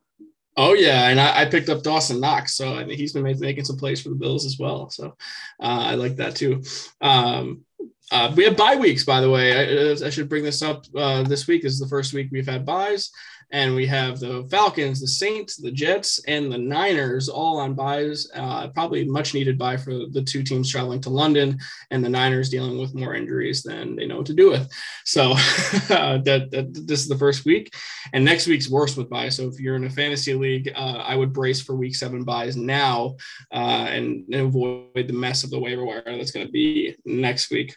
The question in the chat is, are you starting Knox over Waller? I mean, that's an interesting question. I think Waller is still great and still elite. I don't know if I would do that, but I think Knox is worthy of a flex play, even if you do have Waller in that spot. I think Knox has shown that he has value every single week. And I think in fantasy right now, he has the third most fantasy points for tight ends. So I think he's worthy of a roster spot, even if you're not playing him over Waller at this point. Well, that's a good question. I think Waller is in a very unique position with that dysfunction going on in the Raiders locker room. The one thing you don't want is to have stress on a team that's struggling to win. And, the Bills seem like they're in a groove. Josh Allen's developing that relationship with them. The book is out on Carr that if you get to him and you hit him early, he's going to fold like a cheap chair. So I'm kind of with you, Randy, but I'm kind of not. Like, I hate the idea of starting a tight end at flex. I get it. But to me, at the end of the day, depends on your other options. Yeah, that's true. I think what scares me is like Waller can be shut out like he was in the Bears game. Like the Bears just took Waller out of the game completely. Mm-hmm. And then the Broncos, their defense is legit. They got a good defense. Mm-hmm. But Waller's also capable of breaking out and giving you 10 catches for 120 yards and 1 or 2 touchdowns. Absolutely. So, I mean, the higher upside's Waller, but are you going to get that from him? And I don't know. Just for reference, too, I don't know if this helps you or not, but I'm in a league where I have Tyler Higbee as my main tight end, and I did pick up Knox, and Higbee is kind of hit or miss, touchdown reliant tight end, but he's playing the Giants this week. I know if I bench Tyler Higbee, he's going to score a touchdown against the Giants. Yes. So I have to keep Higbee in my lineup, but I have 2 flex spots. So I'm playing Knox in one of those flex plus spots because I do think that's going to be a crazy high scoring game, and Knox will still score me fantasy points. So maybe you don't have the luxury of having 2 flex spots, but that's kind of my logic. And I know, that's my own personal Giants opinion there, but Knox is certainly worthy of that consideration for sure. All right. So, Matt, do you want to tease next shows first? Or do you want to do the unfortunate ending to the show first? What do you want to do? We can go ahead and tease the shows. I know we have the Work Shoot Wrestling podcast and Wrestling Life on Thursdays. We have, Basketball Life's The Step Back with, let me preface by saying Wrestling Life, the Work Shoot Wrestling podcast with Corey Richmond and Jason Brooks. Great show. Love it. Fantastic guys. Friday, we have Leon Tompkins and Jacob Anthony Moses with The Step Back. A lot of NBA stuff, Randy. Your Lakers look like a hot ass mess against those Golden They're very old. They are very old. Very old indeed. Yeah.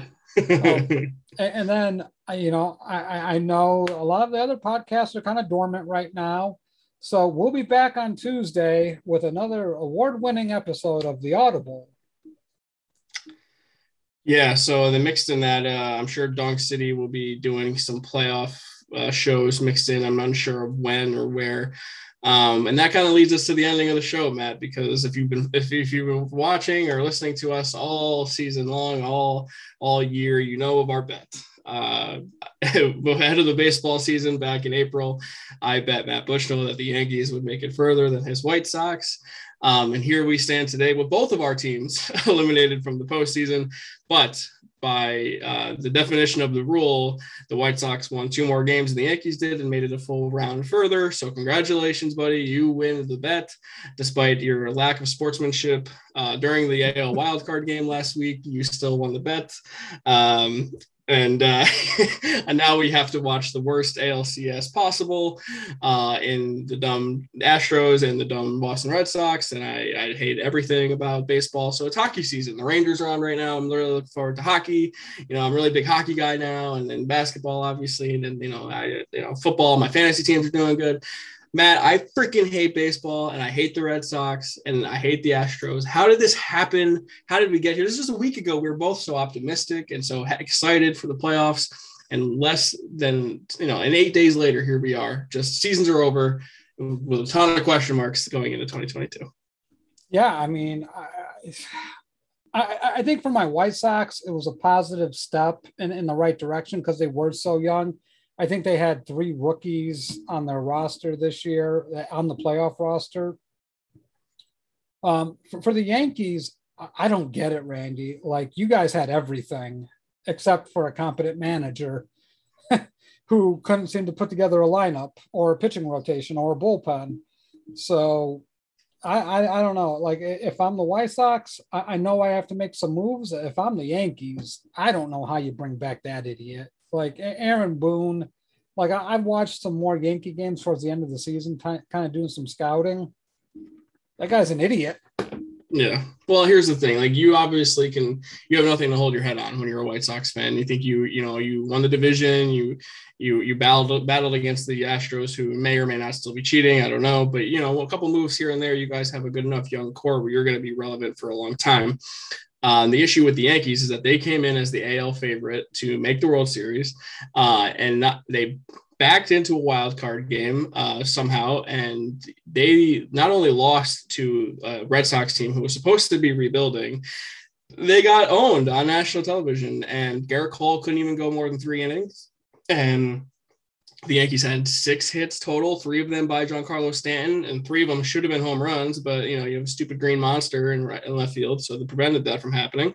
So I'm not salty about that or anything still. But you lose that game 6-2, and you didn't hit enough. And I think that not having DJ LeMahieu in the lineup hurt too in that game, because it really thinned out your lineup. After Giancarlo Stanton, it was Joey Gallo, and then it fell off of a cliff on guys who were pretty unreliable. So, and now you look back a week later, and not only did the Red Sox eliminate you, they eliminate the Rays, and now they're in the Final Four again. So worst case scenario possible for me as a Yankee fan. If the Yankees move forward and bring back Aaron Boone, it is an admission of complacency. We're fine with how this season played out. We're okay with getting embarrassed by our division rival in the playoffs and watching them in a rebuilding year potentially win the pennant. We are okay with his boneheaded bullpen decisions time and time again, pulling starters in the 5th inning if they give up a single hit, willing to burn out the bullpen by July, making questionable lineup decisions. And look, I know Boone's not the only problem with the team, but I think you cannot sit there, bring him back, bring Tim's back, and just say, hey, everything that happened in 2021 was fine. We'll figure it out. It's all the players' fault. I know the players didn't perform in the wild card game, but your team was also not good enough in all season long to avoid that situation. So if Cashman and Hal look at this and evaluate it and decide that Boone is fine and not the problem, then Yankee fans have a real case to be pretty mad going forward. And I think, Cashman was already on the hot seat for a lot of us, and then even more so going into the future. So I'm not looking forward to dressing up like Andy Dalton for you in the future, but unfortunately that's the bet that was made. And I don't know when the agreement is. I hope it's not the draft, because I would like to, I'd like to have a normal bachelor party, but a bet's a bet. And if that's the case, then I have to honor that. So maybe Super Bowl weekend. Okay. I'll do a show with the Andy Dalton stuff. I don't care. That doesn't bother me. Okay. You got to grow the beard out. You got to get the glasses. I'll dye it orange and everything for you. I don't care. Okay. All right. All right. Well, this has been our final bet update for now until I pay it off. Overall, there was the craziest baseball season I can remember, and I'm glad as a Yankee fan it's finally freaking over. And I'm rooting for the National League, so I don't care if it's the Dodgers, the Giants, the Braves. Just please, please, please win the World Series. Don't let one of those two teams win. For the love of God, please don't let one of those two teams win. Hey, I think you're in agreement with me there, right, Matt? Yeah, I'm full Dodger mode right now. All right. Well, maybe the other Giants can represent the name Giants with honor and dignity, unlike the team from New Jersey. Okay. That does it for us on this episode of Football Life Presents The Audible. Whether you're watching us on Facebook Live, YouTube, or listening to us on the audio-only platforms, we appreciate you making us a small part of your day. I know we're a day late, so thank you for bearing with us for that. Matt is a trooper dealing with this episode for us today, fighting through the pain. Matt, do you have any parting words for the audience? Care about your fellow man. Amen. Golden rule. As always, want to end it off with in a great way. All right, I'm Randy Hammond. I'm behalf of Matt Bushnell saying see you guys next week. Enjoy week 6.